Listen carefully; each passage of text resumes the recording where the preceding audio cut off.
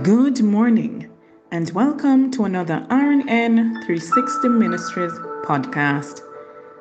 This morning's devotional reading comes to us from Romans 10, verse 17, and I'll be reading from the New King James Version, and it reads, "So then faith comes by hearing, and hearing by the word of God."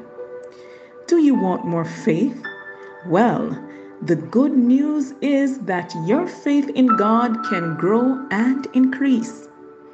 Notice the scripture doesn't say faith comes by having heard the word of God one time. It's hearing in the present tense.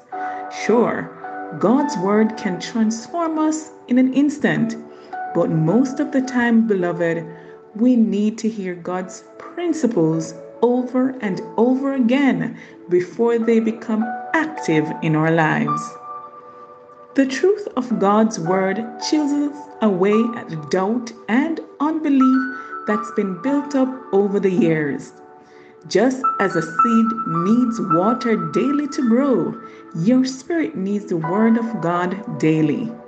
Get in the habit of meditating on God's word and dwelling on thoughts of faith, victory, and hope. Friends, the more you fill your heart and mind with God's word, the stronger you will be so you can stand against the powers of darkness. Let us pray.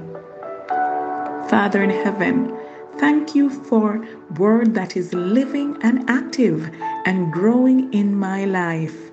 I submit myself to you today and ask you to teach me your ways. Lord, give me insight into your word so that I may know you. In Jesus' name, amen and amen. Beloved friends, brethren, have yourself an awesome day. And remember, we serve an awesome God in an awesome way.